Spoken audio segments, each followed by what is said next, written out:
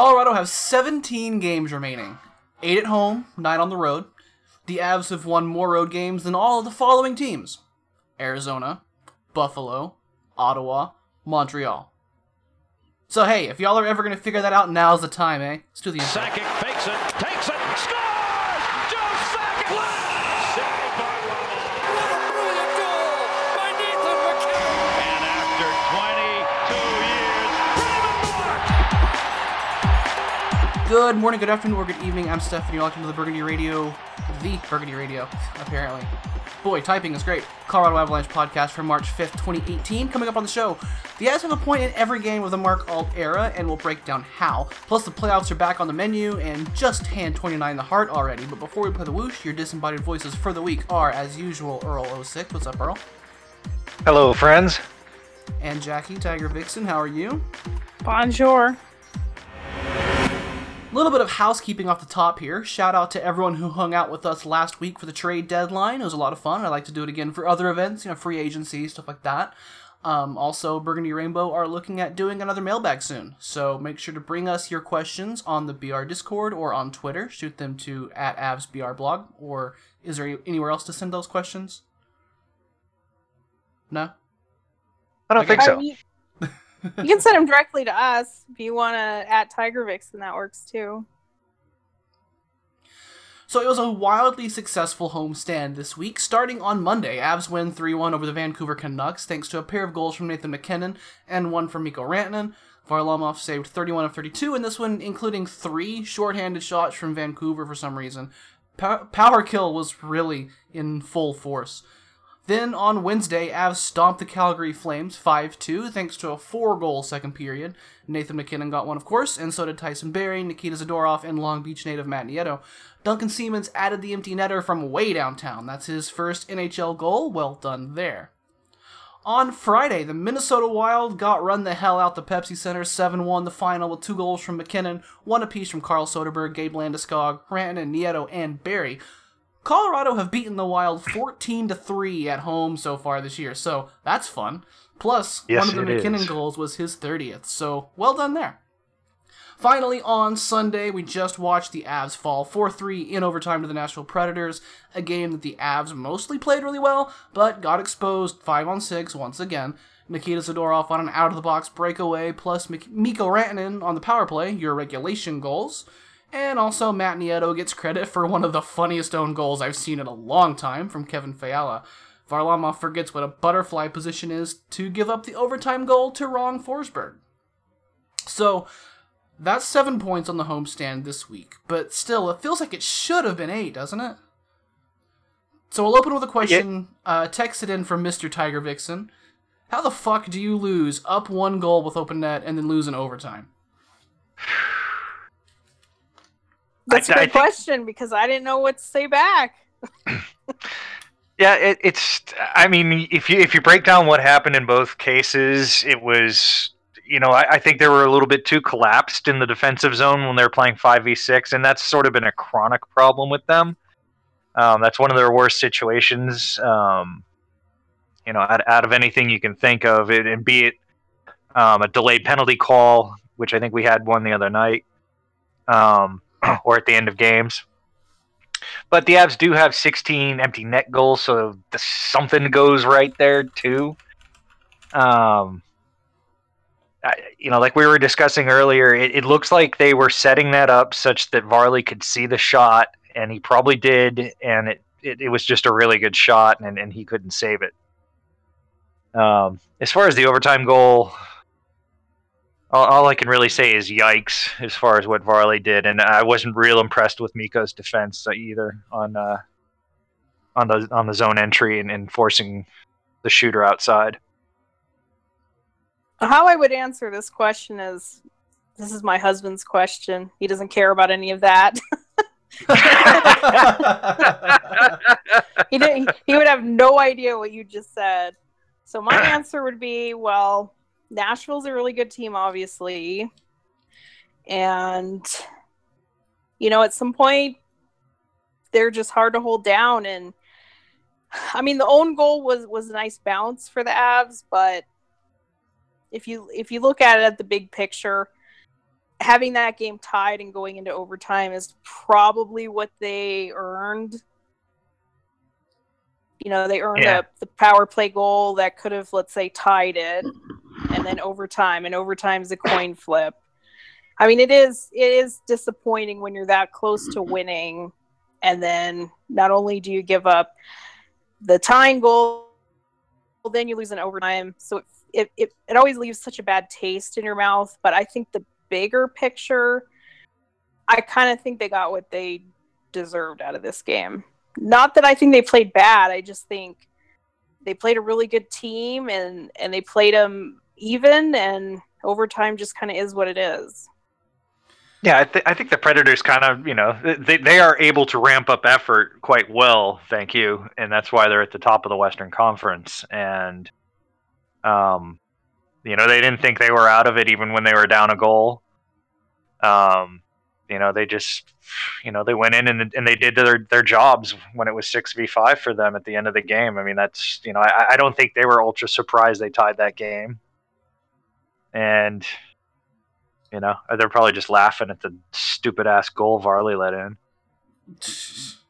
Which, I mean, ultimately, that's kind of a 3-2 game because if you take out the LOL Varley goal and you take out the own goal, there's really not another word for it. That was just a straight up own goal.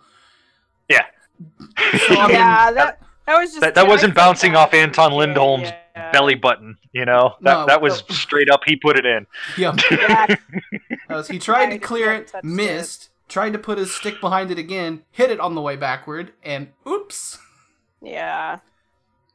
I do feel bad for the guy, but, you know, things like that happen to us. Yeah. So shit happens, and if he can't laugh at it, especially after walking out with 2 points, then what do you do? Right. Yeah, I'm sure that feels better, too. Yeah. You know, it's not like he's not scored lots of goals this year or anything like that, so... I think... One more. I want to add one more thing real quick. With it being a 1-goal game, Mikko Rantanen missing on the 4x6 really hurts. Yeah. I kept thinking about that play. Yeah. He did make up for it, like our good friends Keefe and JML called. Mm-hmm. But yeah, that hurt. But I mean, I think that really just demonstrates in the big picture that they can hang with a team like the Predators. You know, obviously they play a lot better at home, so on the road, you know, I don't think this would have been nearly as close. But I think it just showed that sort of their skill and level of compete, and I don't want to say compete level like Eric Veilleux uses it, but just saying they could get up for a game like this and match the level that the opponent is playing. You know, it shows that they're not super lucky to be where they are in the standings. That they're a team that can hang with anybody in the league, and you know, if they get lucky, they could beat a really good team. I did feel like this was a good game, and it did kind of have that ramped up intensity. It was physical. It was a pretty even game, and so I agree. It showed that they could play with a team like this. When they first started the game, it was a little iffy, but they settled into the game, and they definitely kept up with Nashville. I agree with that. They definitely had a rough start, and in what would be a recurring theme all day, one of the first shift for the fourth line plus third pair just lasted for an hour and a half and ended in a goal against. So it was not a great night for the Lindholm-Siemens pair or for the 37-47-57 line, which eventually got split apart, but with Compher, Toninato, and Bourque on. Can we call that the Lucky 7 line? Sure. I don't know if it's all that lucky. With 7-7-7. Yeah, but even after that terrible shift, they had to bank one off Lindholm's belly button to get a goal. So and it wasn't even directly off of Lindholm. It hit another Av on the way before that, too. Yeah. No, that was just Pinball City. Yeah. So, yeah, it's terrible to watch that none of those five guys can clear the puck collectively. But, you know, it is kind of Nashville had to have a little bit of luck to even score then. So that's something's happening right. Okay, I'll pose this question. What's happened to the fourth line? Because it used to be good, and I don't, Toninato can have varied opinions on him, but he usually is a net positive.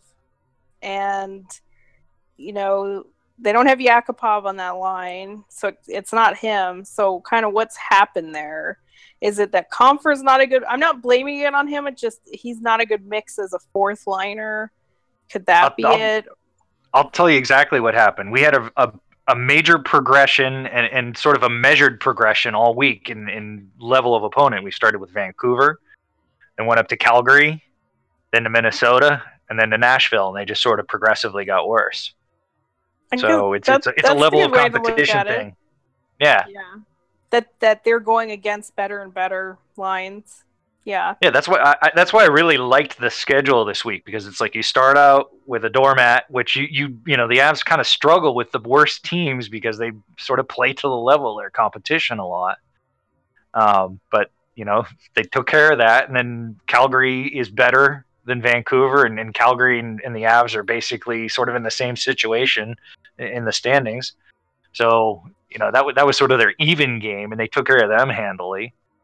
And Minnesota is a fair piece ahead of them in the standings, even though I don't think honestly they're that much better.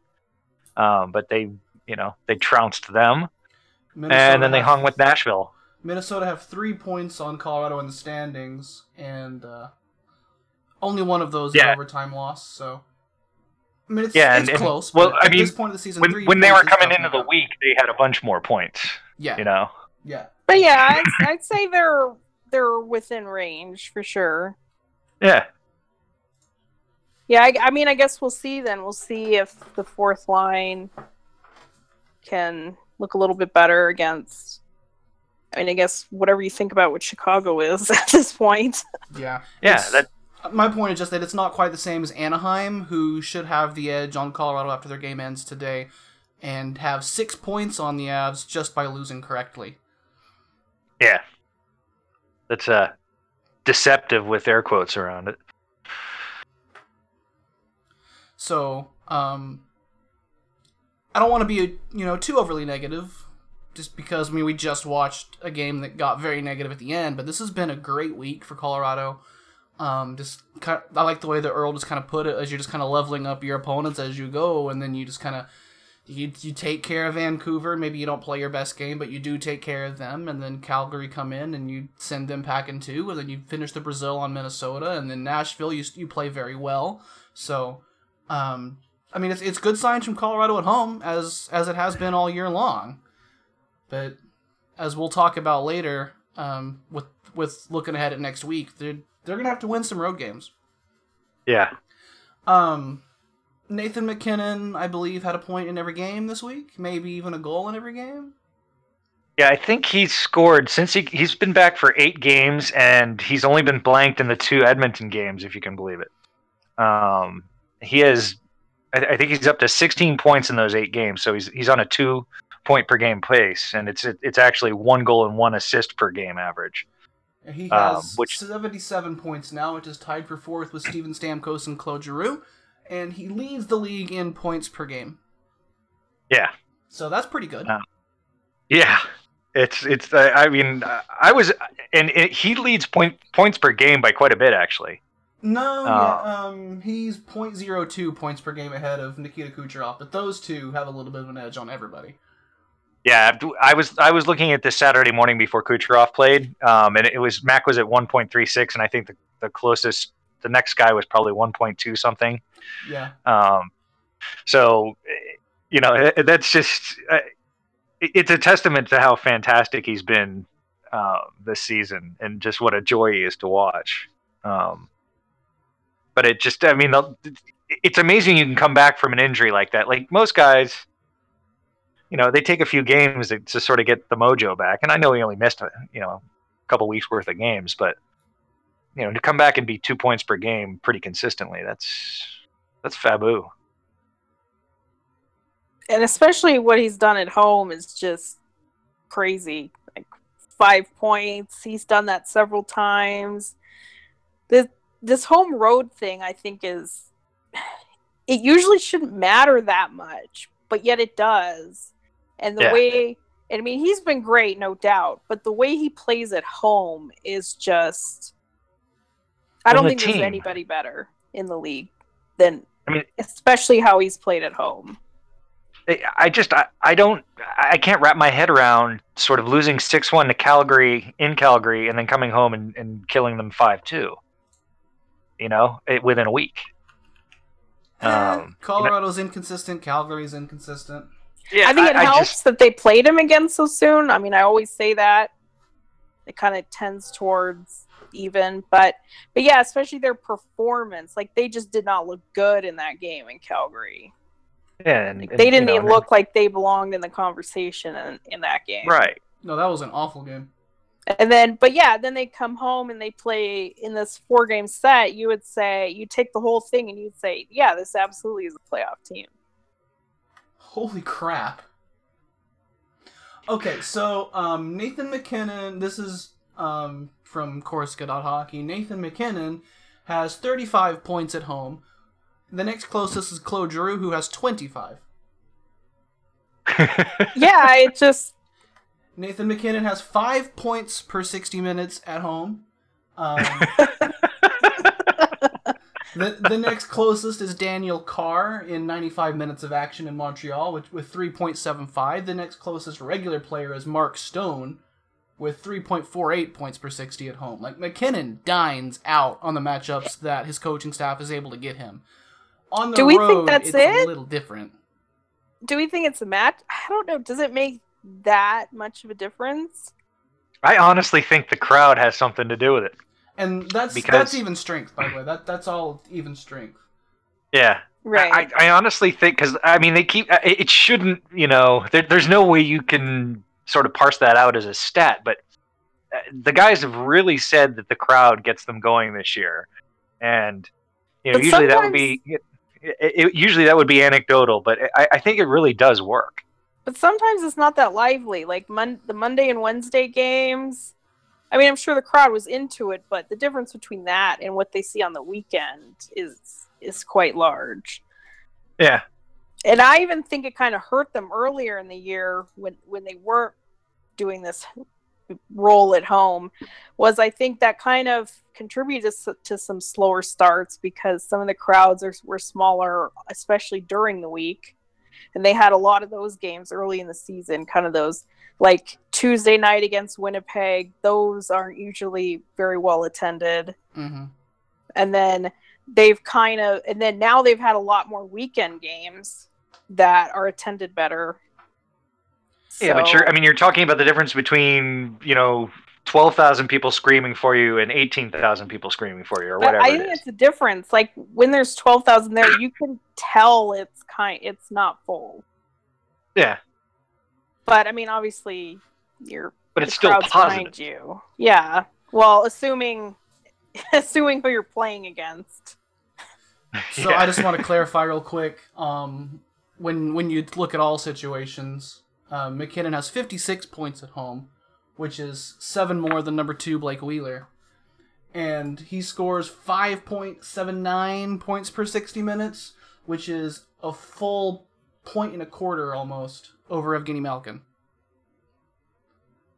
Guess who's number 3? Mikko Rantanen. Mikko Rantanen.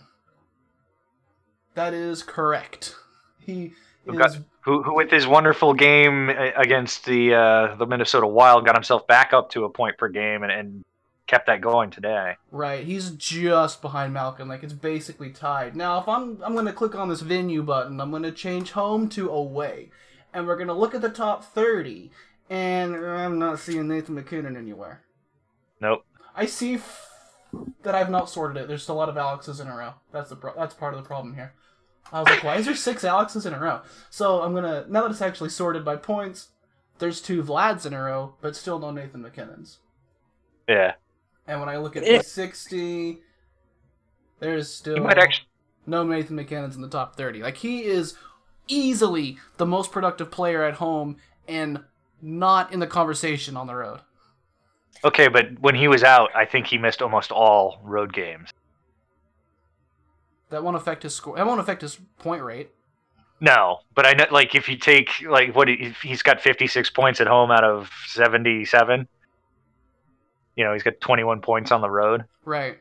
You're saying a lot of those would have been earlier season because he basically missed when they were on the road, like, this calendar year. Yeah. Yeah, and it'll be a big test coming up on the road games this month.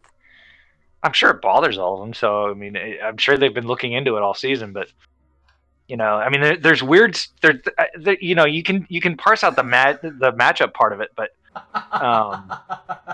okay. So how do you explain? Go ahead. I'll get back. How do you explain the power play and PK splits? I can't. I don't get that. Voodoo. I think it's just confidence. It doesn't make any logical sense otherwise.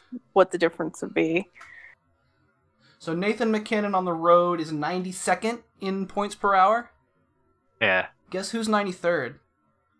Mikko Rantanen. No, it's not Mikko Rantanen this time. It's actually way funnier than that. Connor McDavid. Nick Holden. It's a player who just barely makes the 50-minute TOI cut. It's not Mark Alt. Duncan Chris Siemens. Begra. Andrei Mironov. Oh, nice.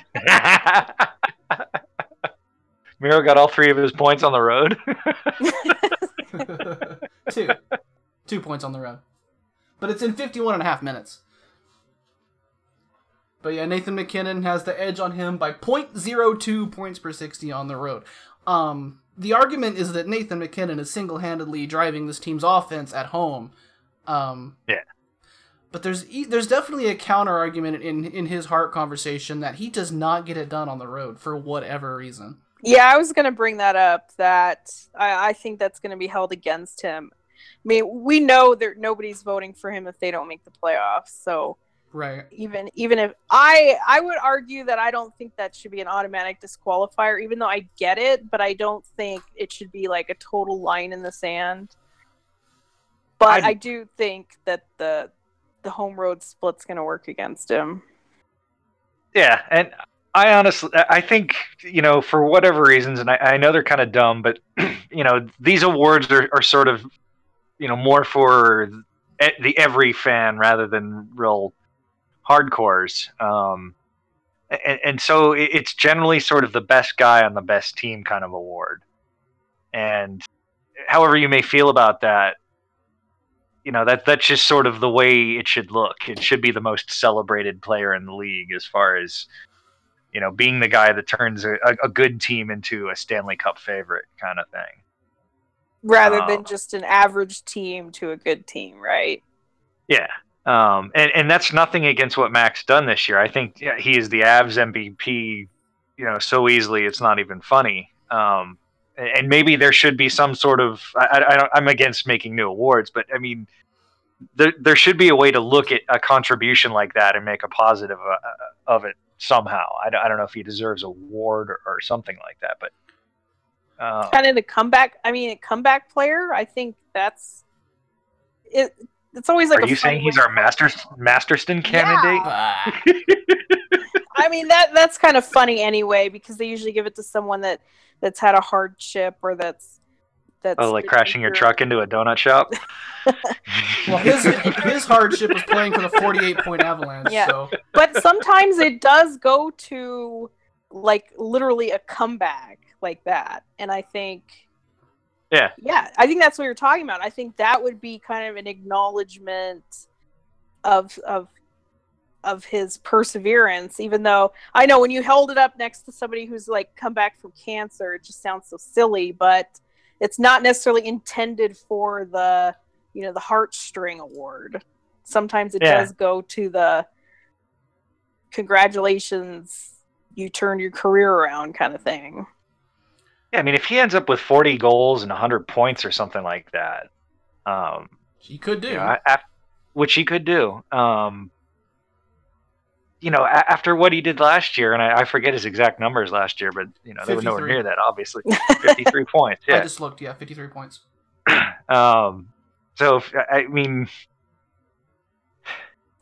Right, like at some, what some sort mark? of change like that. And I think the Avs, the whole Avs team should be up for that award too, just because.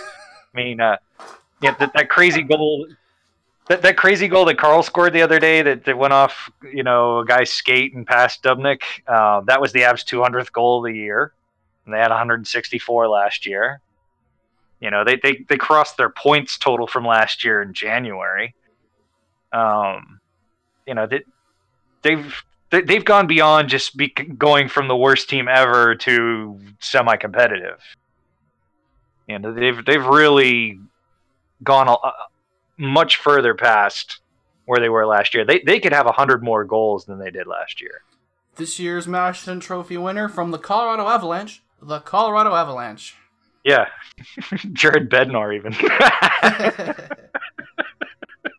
Which is because you're comparing it against such a low number from last year. It is hard to kind of get like context, because even if they were like a 70, 80 point team, that's still like, wow, almost double better. But now we're past that. Yeah. Kind of past the even kind of double better. Yeah, I mean, if they end up with 96 points, double of last year, and 100 more goals, I mean, that's more than just improving from where you were. That's you're a genuinely good team after being something that was horrifying to look at. Yeah, in the fall we were saying, if they reach 80 points, that's a big success. And today they got their 76th point, and it's the beginning of March. Yeah, and that's about what I thought they would have for the season. Same. So yeah, I mean, at this point they're playing with house money. Like, they're going to have a very good season. It's just my concern is then you have to match that next year. Like you said, we're beyond just, hey, you're at least decent now. Now we're into, you have to be good next year. Yeah. If they end up with 250 goals, that's a high number. And granted, scoring is way up this year, but that's where you'd like to see this team is sort of a 250 goal team. Like, I don't want to ever see the Avalanche be sort of like the, a Kings of the Stanley Cup era type team where they're, they score 220 and allow 180 or something like that. I think this team should be exciting. I'd love to see them with a good goal differential and scoring about 250 goals a year, which is just over 3 a game. And I think they can be successful like that.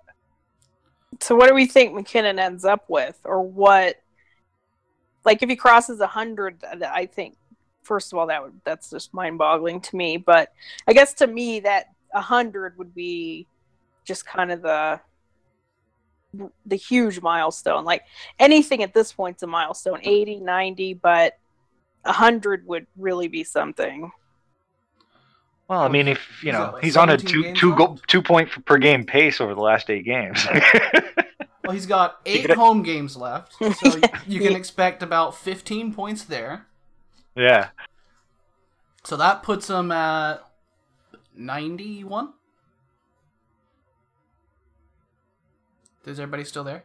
Yeah. Yeah. So we're just slow turning the math in our head. Yeah. Just kind of processing. So if that 95-point season is definitely within reach if he doesn't cool off dramatically, which he could cool off dramatically.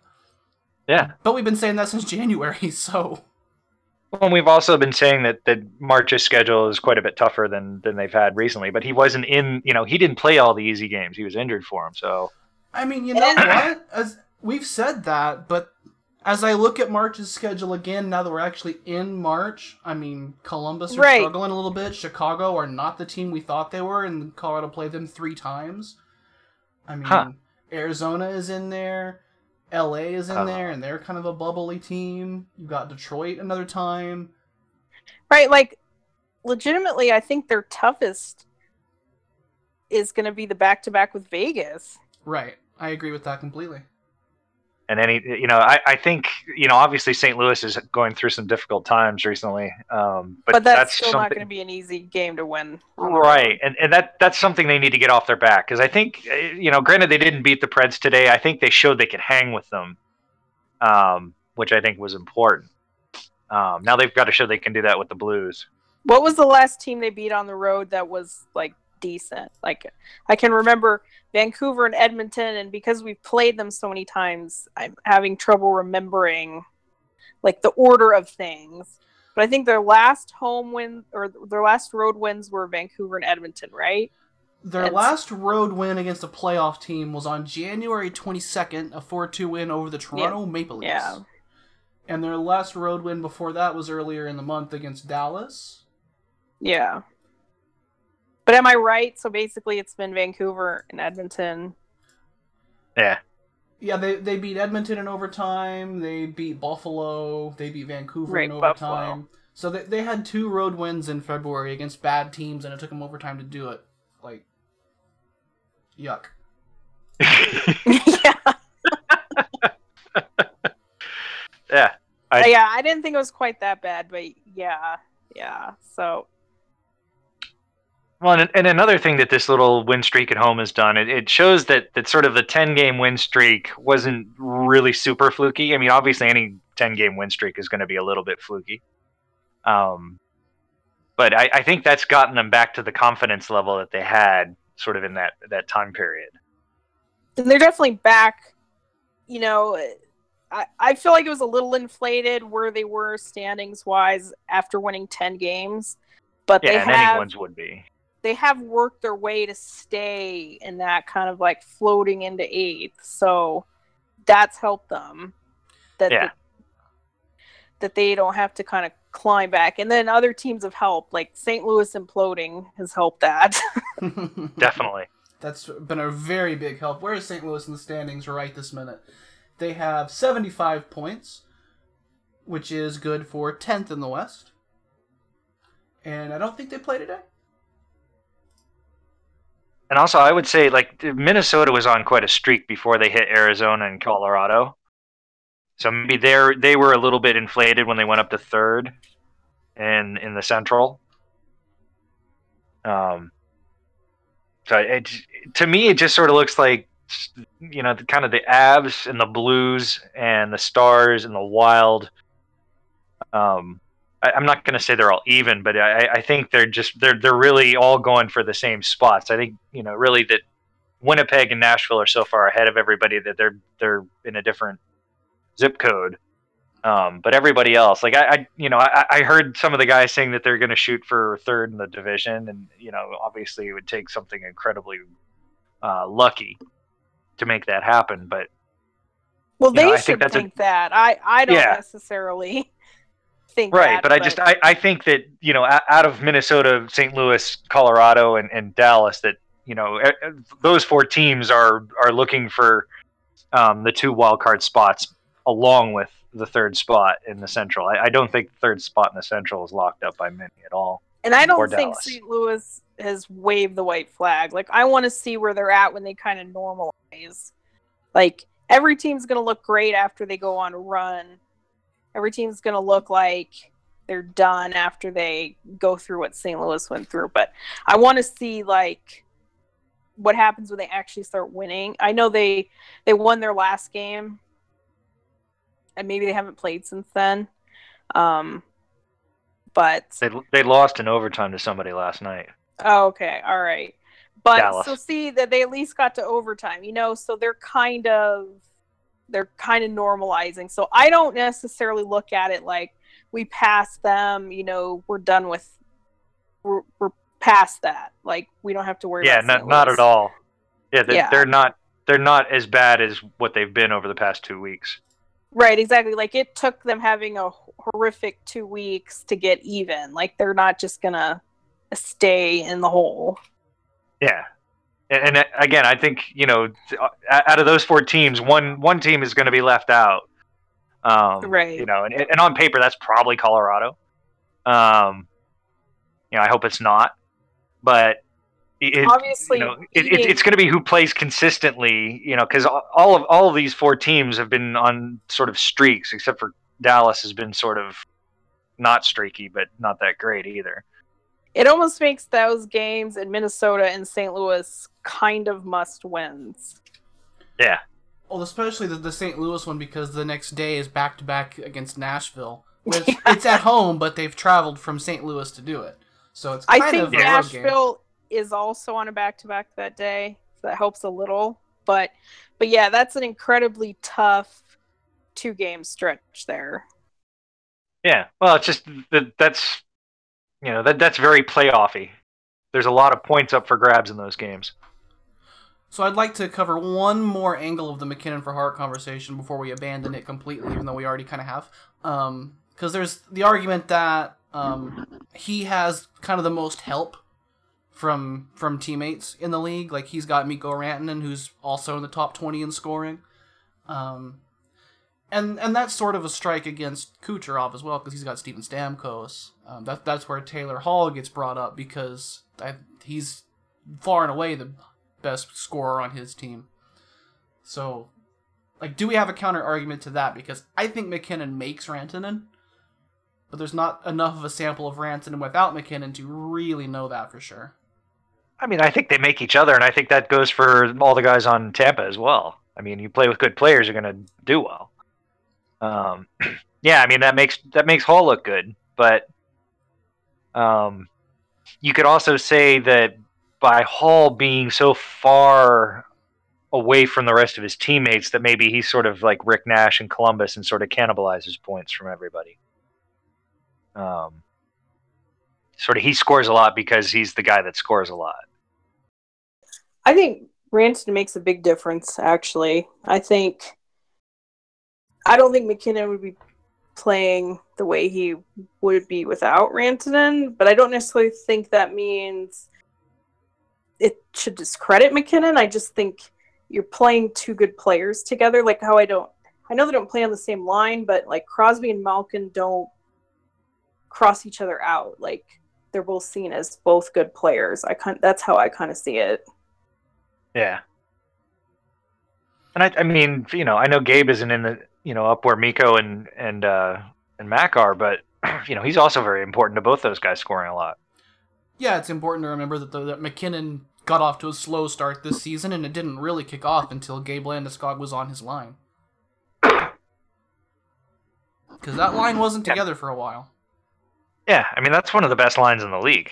I mean, I made a little bit of a comparison to the Legion of Doom line with Eric Lindros and Michael Renberg and John LeClaire on Philadelphia in the mid '90s. And even though I hated that team, I liked that line just because there were three guys that were very good at different things and they complemented each other so well. And I think there's a little of that going on with our top line, just because you have Gabe who, he's sort of the power forward that can be defensively responsible and take a little bit of that kind of load off the other two. Mikko is just gigantic and has huge reach. Just very creative with his passing. That we just didn't, we didn't really see that last year. I mean, you look at his stats last year; he had 20 goals and 18 assists, and this year it's a 1 goal to 2 assist ratio, which is about what we that's what we saw when he was in the AHL, and that's kind of what we were expecting with him. And I think if MacKinnon was just feeding Rantanen points, I mean, wouldn't Landeskog then have about the same? Right. On the same line, if you're saying, he's feeding these guys assists, then Mikko shouldn't be so much further than Landeskog. Right. I love the chemistry of that line, and I know for years I thought it was dumb that to put all your best players on one line is silly, and I would like down the road to maybe see Mikko try to carry his own line, but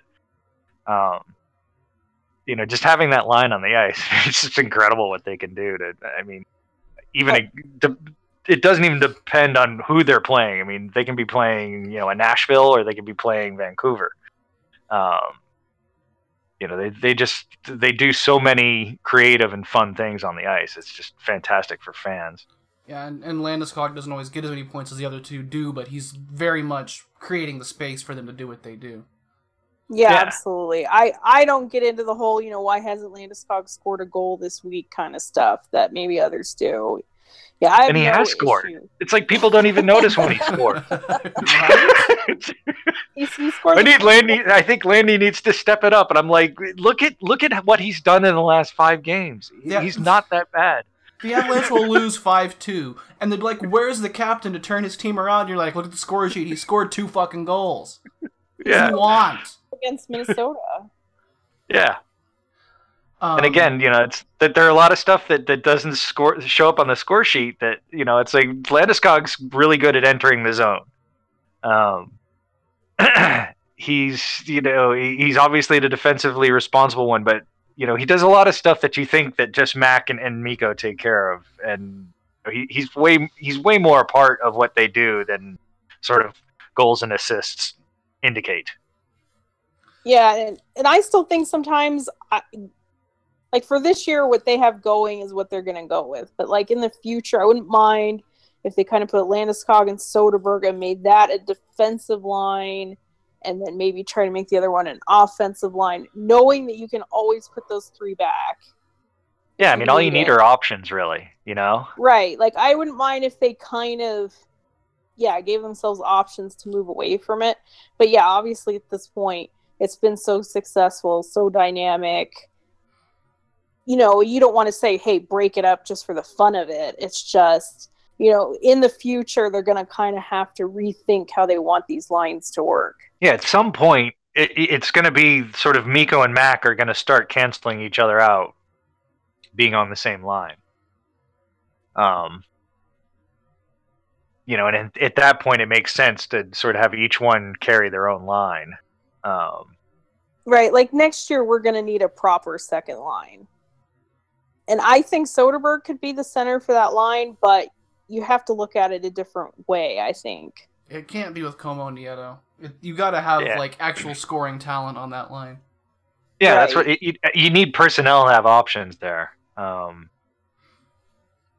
that's the sort of player that the Avalanche have lacked for, I don't know, how long have I been following this team closely? About that whole time. Yeah. So, just to kind of run one quick thread back to our playoff picture discussion, the Minnesota Wild are down a goal early in the first, so that's good. Hey, good for them.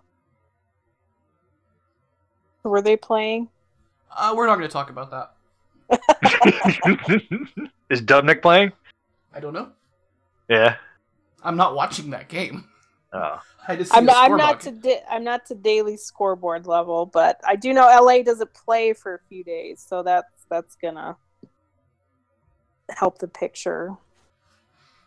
Help everything come into place. Yeah. So the Avalanche got 7 points in 4 games this week, and they did it without some of their most important players. They did it without a number 1 defenseman in Eric Johnson. They did it without a middle 6 forward in Sven Andrighetto, who has been back on the ice in practice with a no-contact jersey on. They did it without a middle pairing defenseman in Mark Barberio, who's maybe not a middle pairing defenseman on every defense, but this is the Avs defense. They did it without, they're missing some guys. So Their backup goalie or starting goalie, depending on how you want to look at it. right, they did it without one of their platoon goalies.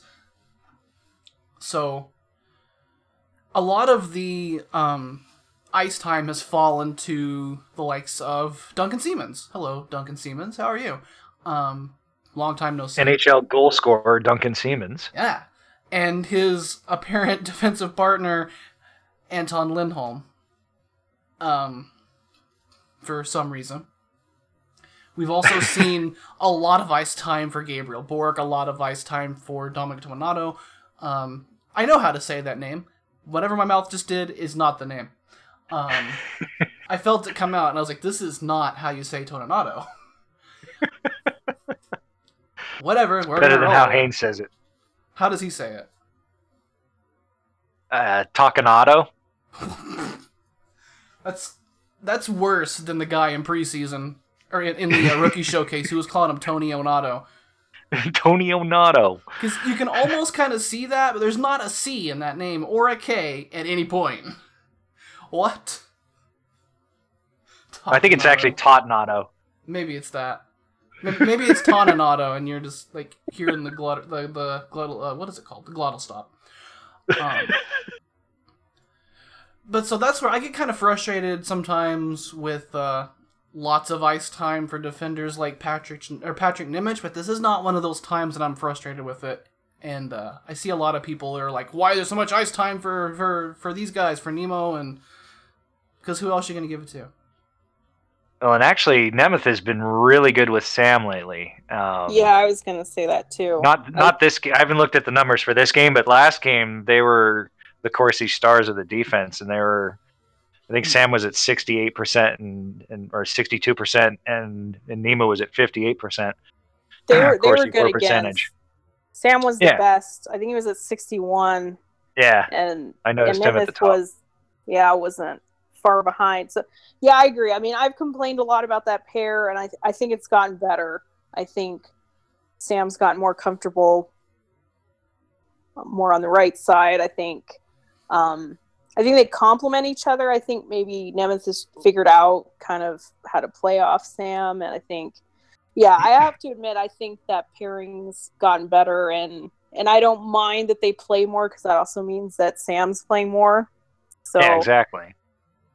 So I don't have a big complaint about that. Like, you know, Bednar does kind of tend to default to Nemeth a little too much late in the game. Like, immediately when they got that Rantanen goal today, they immediately went into, like, we saw Nemeth and Z paired, and when you see that, you know that he's gone into, like, clutch for the win mode. And I think maybe today's outcome should be a little bit of a lesson not to run to that and to try to kind of keep things, you know, how you got there. Maybe he would have learned that by now if he was ever gonna. All right, I think that like Siemens works well with Zadorov because Zadorov is more of a puck mover. But I think if you put Siemens with Nemeth, you really limit what you can do as far as even clearing the puck, you know, like even an icing. And that's what they did 5-on-6 with Siemens and Nemeth.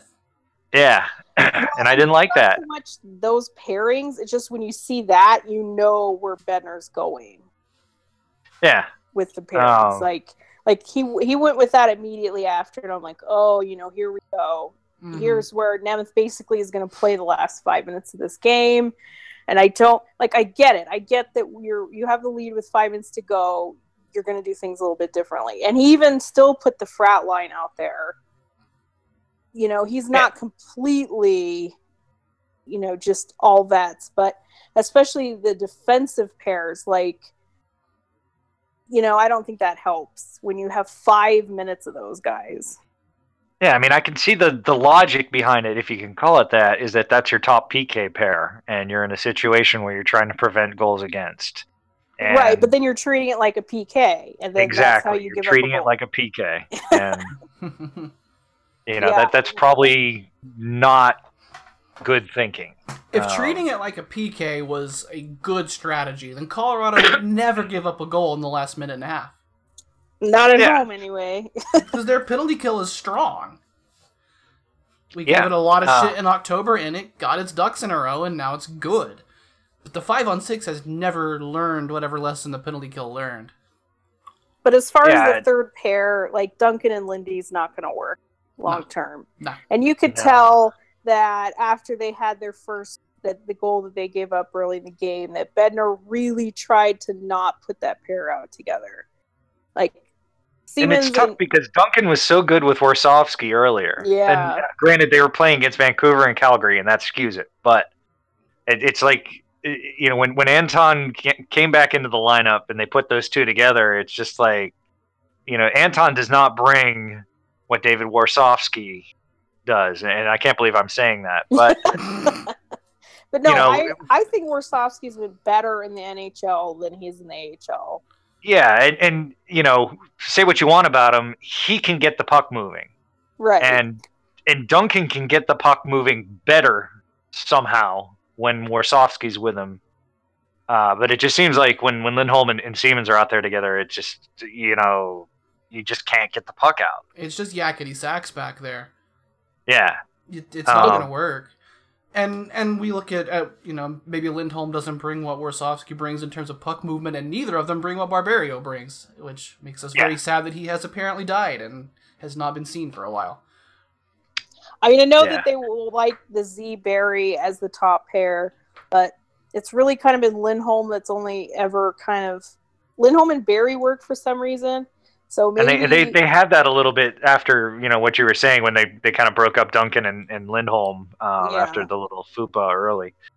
They're probably gonna have to treat Barry like how they treated EJ and play him with two different players to kind of get it to work, where he's going to play some like those top pair situations, and then he's going to probably need to play some with Lindholm, and then you could play like Zadorov and Siemens together, because until they get somebody back, until they get Barberio back, which who knows if that's going to happen, or EJ, we could be looking at this is the 6 for like a couple more weeks.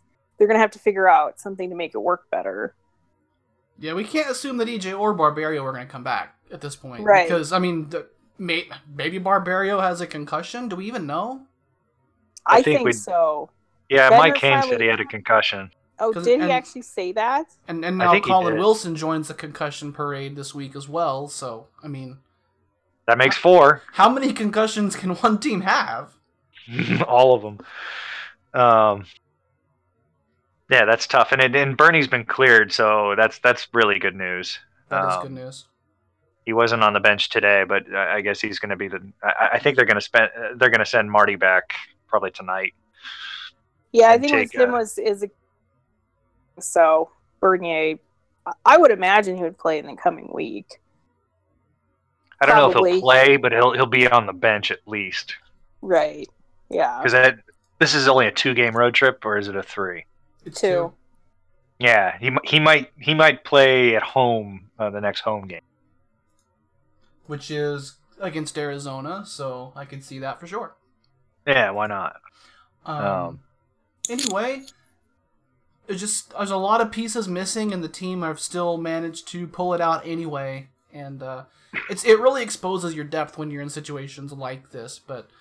You're still like this week. We've seen 1,000,000 points from Rantanen and from McKinnon, it was more than just them against Minnesota, also. But apart from that, it's been mostly those two getting it done and really carrying the load. I think when you see that the team had a 10-game win streak without Barry, and now they've had some good success without EJ in the lineup.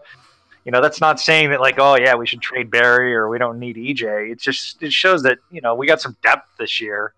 You can lose a player, like good teams lose good players and still compete.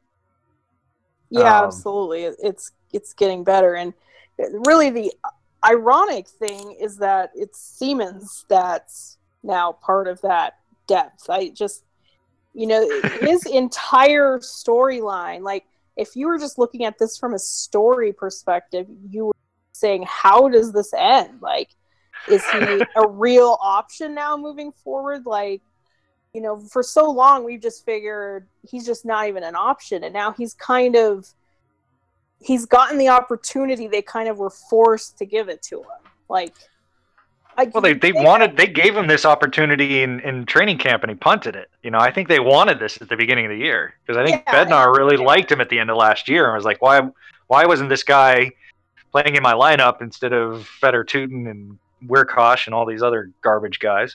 And that's fair. I believe he finally got a real shot then. But so, I mean, sure, they could have, but we'll get into that later. Or even Warsawski instead of him. So they decided to keep him. But it's like, that's what their options were at this point.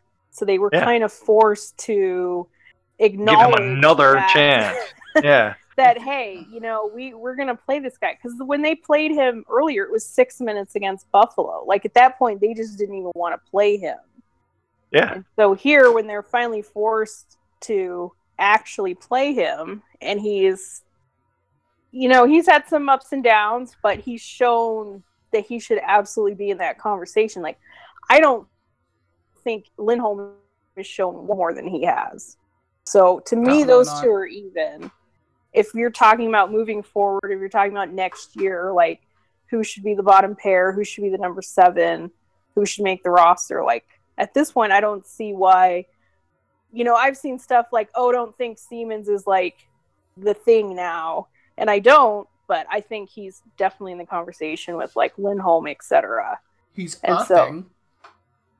So I'm really interested to see where they go with that moving forward. Definitely agree with don't look at him as the thing, but he is a thing, whereas 2 weeks ago he was nothing, so. Right, which is just nobody would have ever expected. They would be sitting here in March talking about Duncan Siemens is like an actual member of the Avalanche. And the great thing is he's an RFA. It's not like, it's something, that you really have to motivate to keep the guy. Good Lord, is he still an RFA? Yes, yeah, he was the youngest guy in his draft class. Really? Yeah.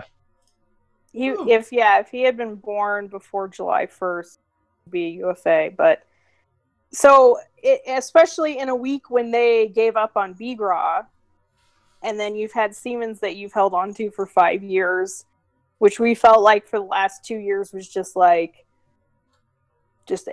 depth. He's done. He's not ever going to be anything. Are we suddenly looking at an option here?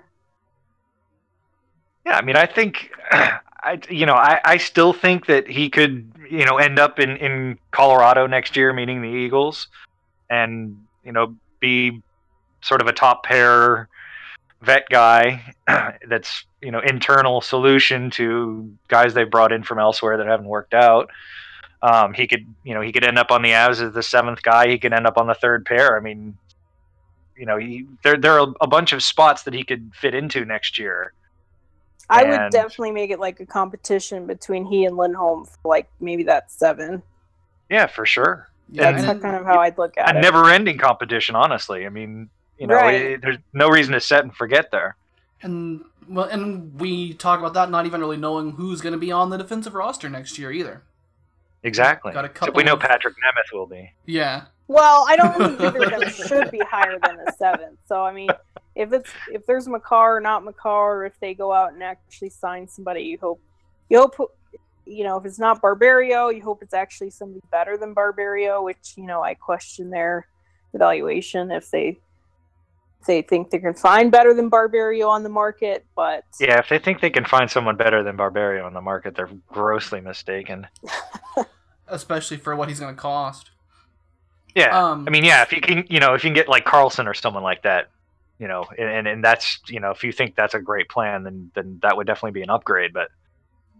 for what the role you're looking for Mark Barberio, I mean, it's like you can't really do better than that. Right. So are we at the point where we kind of want this same decor to come back?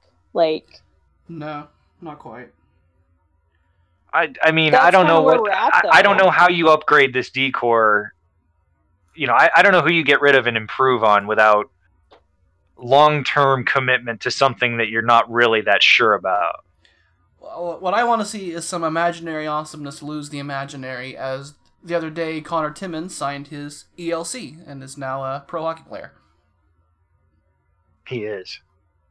Glad to see that. I mean, we expect signings, and that was the one we knew that was going to happen, but it's always nice to see it. It's always nice to, know that the guy's had his moment signing the contract and it's all official, and you can check that off the to-do list. So I'm always happy to see when guys are signed, and I hope there's more coming sooner than later, but that'll just take time, I guess. And, along that vein, I watched, along with you, Jackie, the Swift Current Broncos versus the Brandon Wheat Kings last night. I was mainly watching for Ty Lewis, of course, who signed a contract back in the fall, and that will become enforced this summer.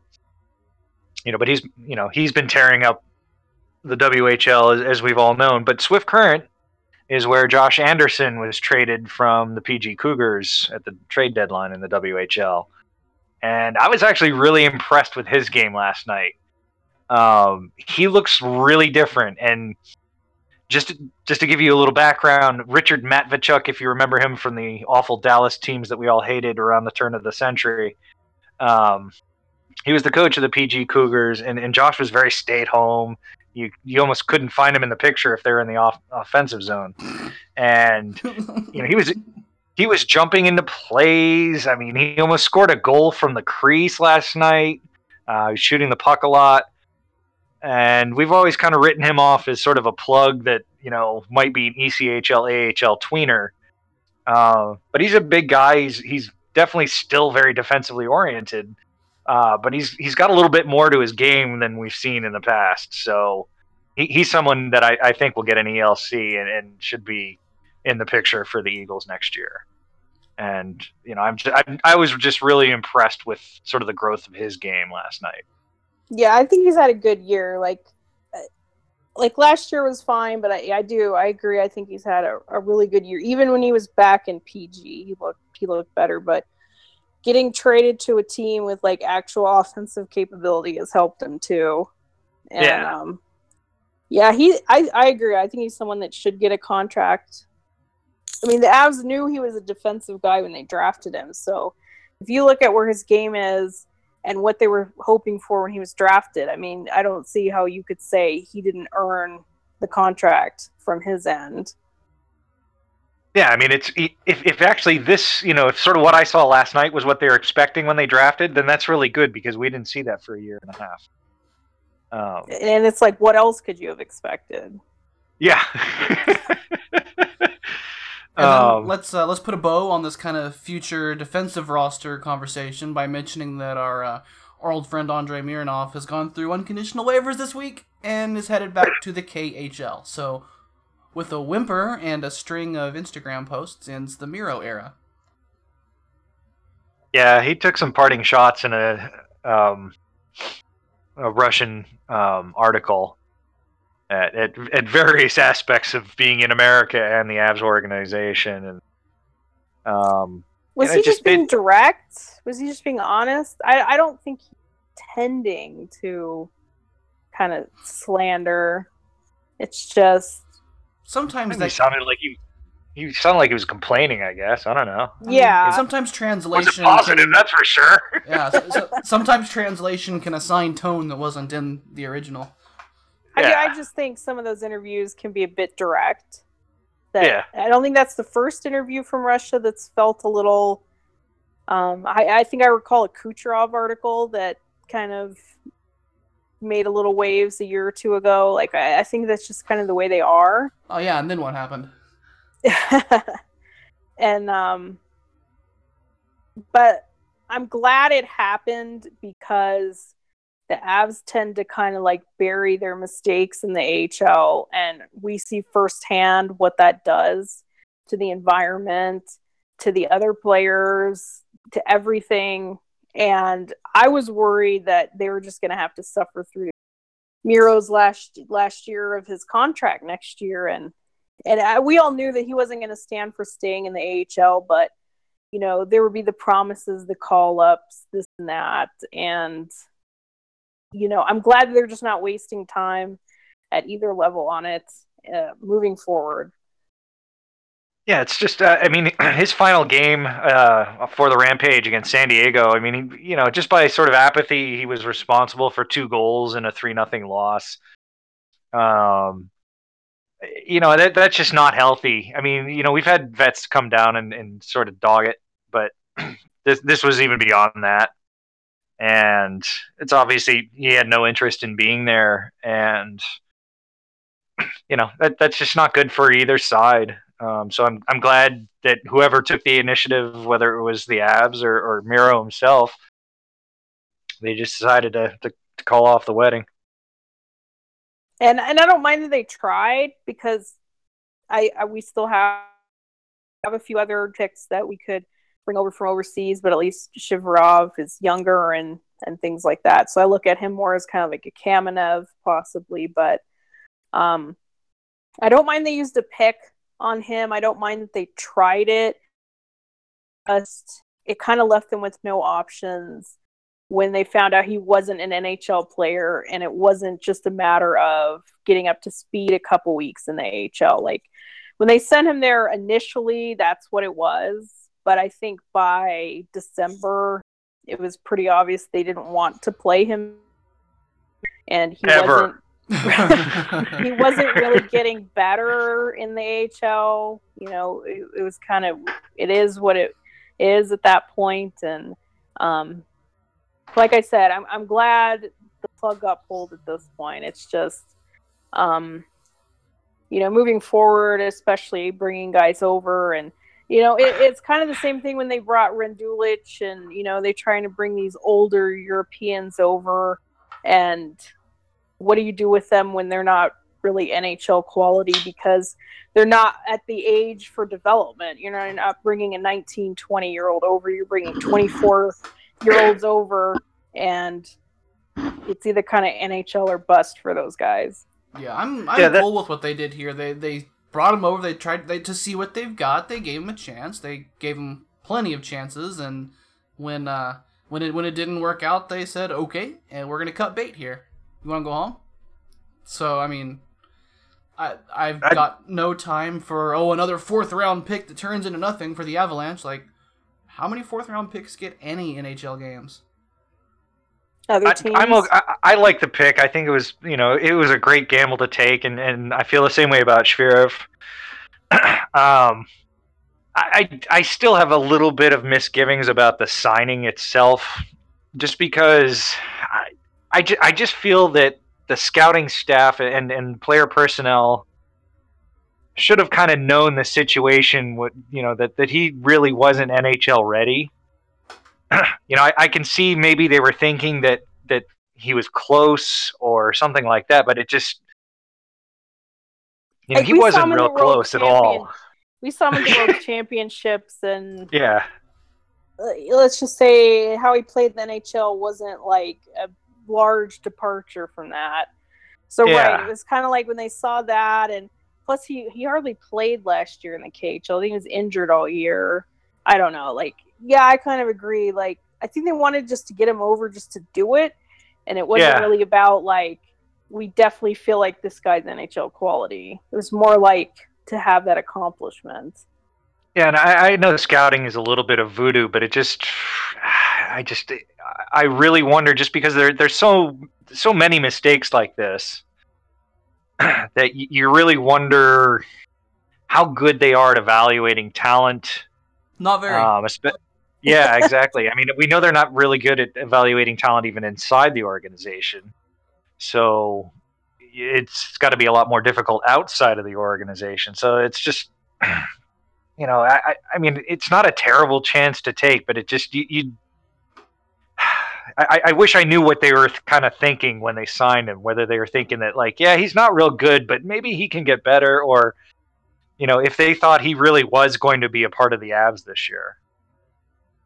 Because if they thought he was going to be sort of a, you know, a solid player for the Avalanche this year, even if it was a, you know, sort of a 6-7 role, that's way above what he really was, and that's just, it's a little bit alarming.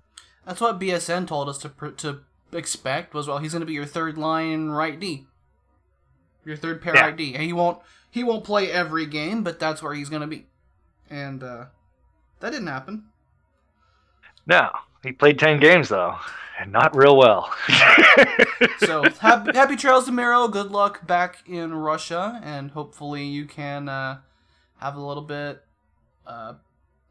more playing time and better results over there. And I think the Avalanche defensive depth will get a little bit more clear today. Yeah, I think they should focus on what they have now.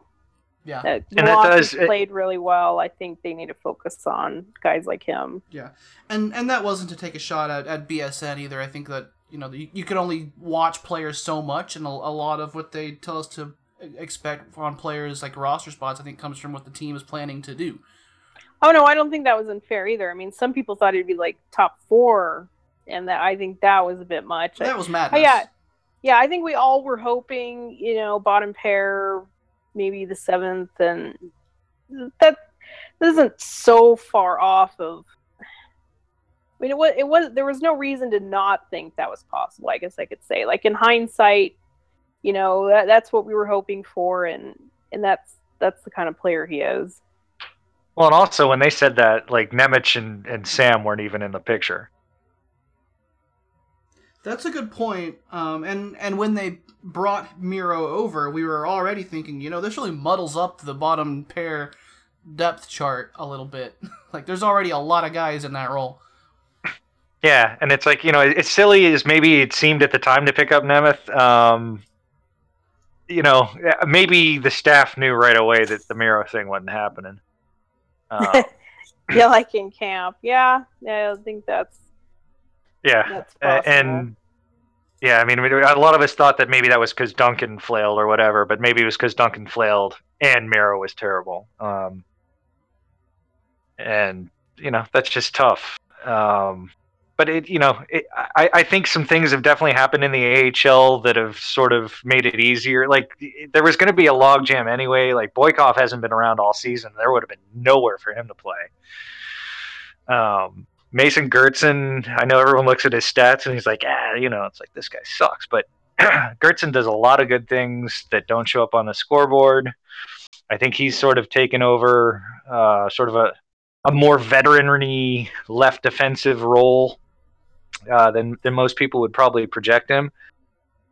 So I think getting rid of Miro sort of makes it a lot easier to bring in guys like Makar and Timmins and not have too much of a logjam there. And I think they really need to start thinking about Milosh, because he's had such a good couple months. Yes, he's been incredible. Like, not in the pencil him into the roster kind of thing, because he's still a prospect, but I think he's somebody they're going to have a real conversation about where they see him next year, because I don't think he should just be kind of like in the mix or on the pile. Like, they need to have a plan for him because of how well he's played. I think he'll definitely be in for, that third pair right D slot. Yeah, I think it'd be great if they gave him a legitimate chance. That spot might be cursed. Why, Duncan's in it now? What could go wrong? What could go wrong, indeed? Hey, that number's only one slashy mark from being 18, As Vlad in the chat pipes in the exact same thing. No, but I mean, when you just sort of start looking, and Rudo wrote an article about this about a month ago on sort of where the Eagles are looking early next year. There was a lot of muddling in the defense. I mean, it's like, we need forwards bad. I mean, real bad. We got nothing. But I'm a little scared about that. Yeah, but there were so many Ds you couldn't even believe it. It's like, and you're throwing Josh Anderson in there, and you've got, and you have Graves. You've got plenty, let's say. Yeah. So they don't really need to go out and get defense. I mean, if you can get like a large upgrade, but otherwise, if you can get Carlson, great. Or someone. I don't think there's going to be anyone like that, and I don't really think Carlson's going to be available anyway. But if that's the kind of move you can make, all right, do it. But you don't need another Warsofsky. We've already got Warsofsky, and we kind of know what he is now. He's not terrible. He can come up to the NHL and play a few games. He can be a good puck mover and scorer down in the AHL. He's in the top 3 of defensemen for shooting shots on goal right now. So he does some good things down there. I think other than looking for a massive upgrade, you don't really need to do anything as long as you can sign who you think you're going to sign. So we've gone on quite a bit here on this. We've actually kind of gone on quite a bit on a few things today. Let's go ahead and look at next week. Stars and Scratches, Nathan MacKinnon ×3, Anton Lindholm ×3. Great, cool. Coming up this week, it's maybe the last reprieve of the year for the Avalanche. On Tuesday, Colorado travel to Chicago for a 6:30 Mountain start against the struggling Blackhawks. Then on Thursday, a 5 Mountain start in Ohio against the Blue Jackets, and the boys return home on Saturday, another afternoon game, 1 o'clock Mountain against the 50-point Not Phoenix Coyotes. These are some games that if you want to stay in that playoff picture we were talking about, you need them. You need these games. Yeah, they have to beat Arizona at home. That's just Yeah, it's unfinished business too. unacceptable if they lose that one. Although Arizona's been playing fantastic lately. They have, but they still need to win that game. Yeah, It's at home. There should be no excuse to lose that one. Other than that, I'd be happy with the road split. I think 4. I mean, you hope for more. I mean, if you're really, really gonna be in this, you do kind of probably need like a 5-point week, really. But I still think 4 keeps them where they are. yeah. I think beating Chicago is actually pretty important because if they're going to play them 3 times this month, then you want to start getting a feel for how you can get out of those 3 games, you probably want 4 points at least. So, and I mean the 3 games with Chicago. So I think that's a little more important of a road game than it would seem as far as relative standings and all that. I think that one in Columbus is going to be tough. I think it is too. I think that's probably I picked today as a loss, so I don't know. I thought we'd get 4 points this week and we got 7, so I don't know anything. Nobody knows nothing. Exactly, but yeah, I'd like to see a 4-point week out of this. I'd like to see wins against Chicago and Arizona. If they can get anything out of, if they can get a point in Columbus, that's fantastic. I think beating Chicago and beating Arizona and losing to Columbus is the most likely thing. Probably means it won't happen, but that's the most likely thing. Yeah. Avs being the Avs will beat Columbus and then lose at home to Arizona. Right. They will come out against Arizona and give up 3 in the first 5 minutes and not even be close. Yeah. As long as they don't call up Krause, they'll win that game. Oh, okay. Why'd you say that name? He's an Avs killer. He killed Rampage too. The organizational killer. Whoa, that's a big deal. I apologize for all these background cracks and noises. My quiet chair is not as quiet as it used to be. I need to tighten some screws, apparently. I can't hear it. I Me neither. I can hear it. So maybe it's not showing up on the recording either. That'd be nice. So it sounds like we're all pretty much in agreement with this win-loss-win structure of the week being the most likely thing. I think so. You just got to think that they're going to come out super hungry against Chicago. They always play Chicago. I won't say well, but fun. But I think this, you could tell just like Mikko's interview. I mean, like we saw Mikko after that goal. I mean, I just the primal scream afterwards. We all felt it. But he was just so mopey in that interview, and just I think this loss hit him hard, and they've been really resilient this year. So I think they're going to come out and really be able to take it to Chicago. But Columbus is just I just don't see that happening. Oh, hope it does. But regardless of whether it does or not, you can find out right here.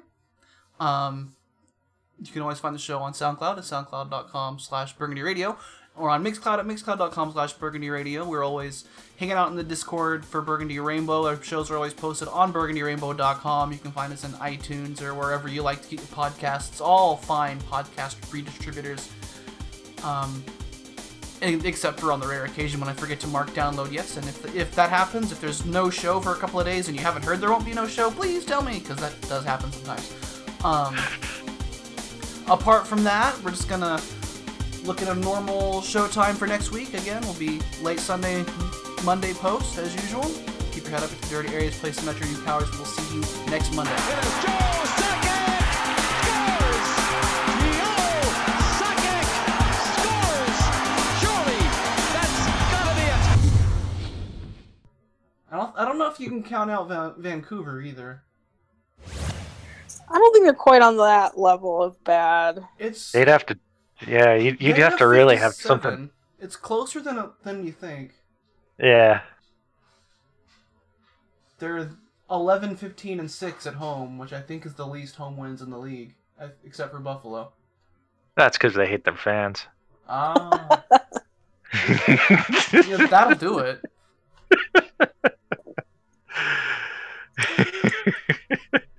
Probably half the people put down deposits on the Seattle Sockeyes tickets from Vancouver.